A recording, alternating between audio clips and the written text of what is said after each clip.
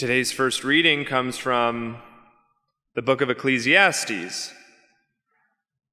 Traditionally, this book is considered to be written by Solomon, King Solomon, the son of David, in his old age.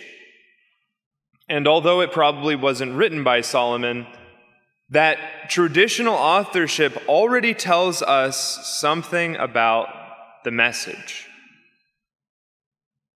Solomon was someone who had everything. He was rich beyond belief. He had a large army. He was renowned for his wisdom. He was perhaps the richest, most powerful, most honored, most influential man in the world at that time.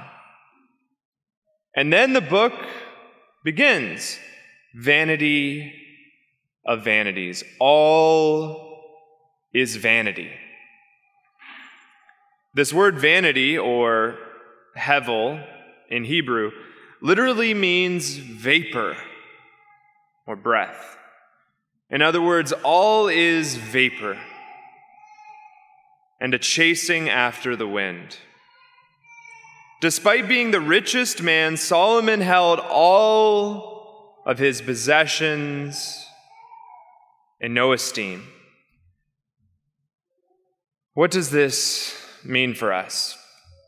Simply, the present world is not our ultimate end.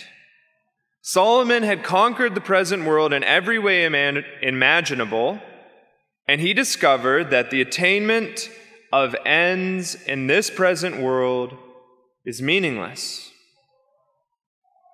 If not this world, then what? The world that Christ is building is the only concrete thing that exists. And in one of Jesus' parables, he explains this. A man spent his years building barns and then bigger barns, and then he died, and an account was demanded of his life.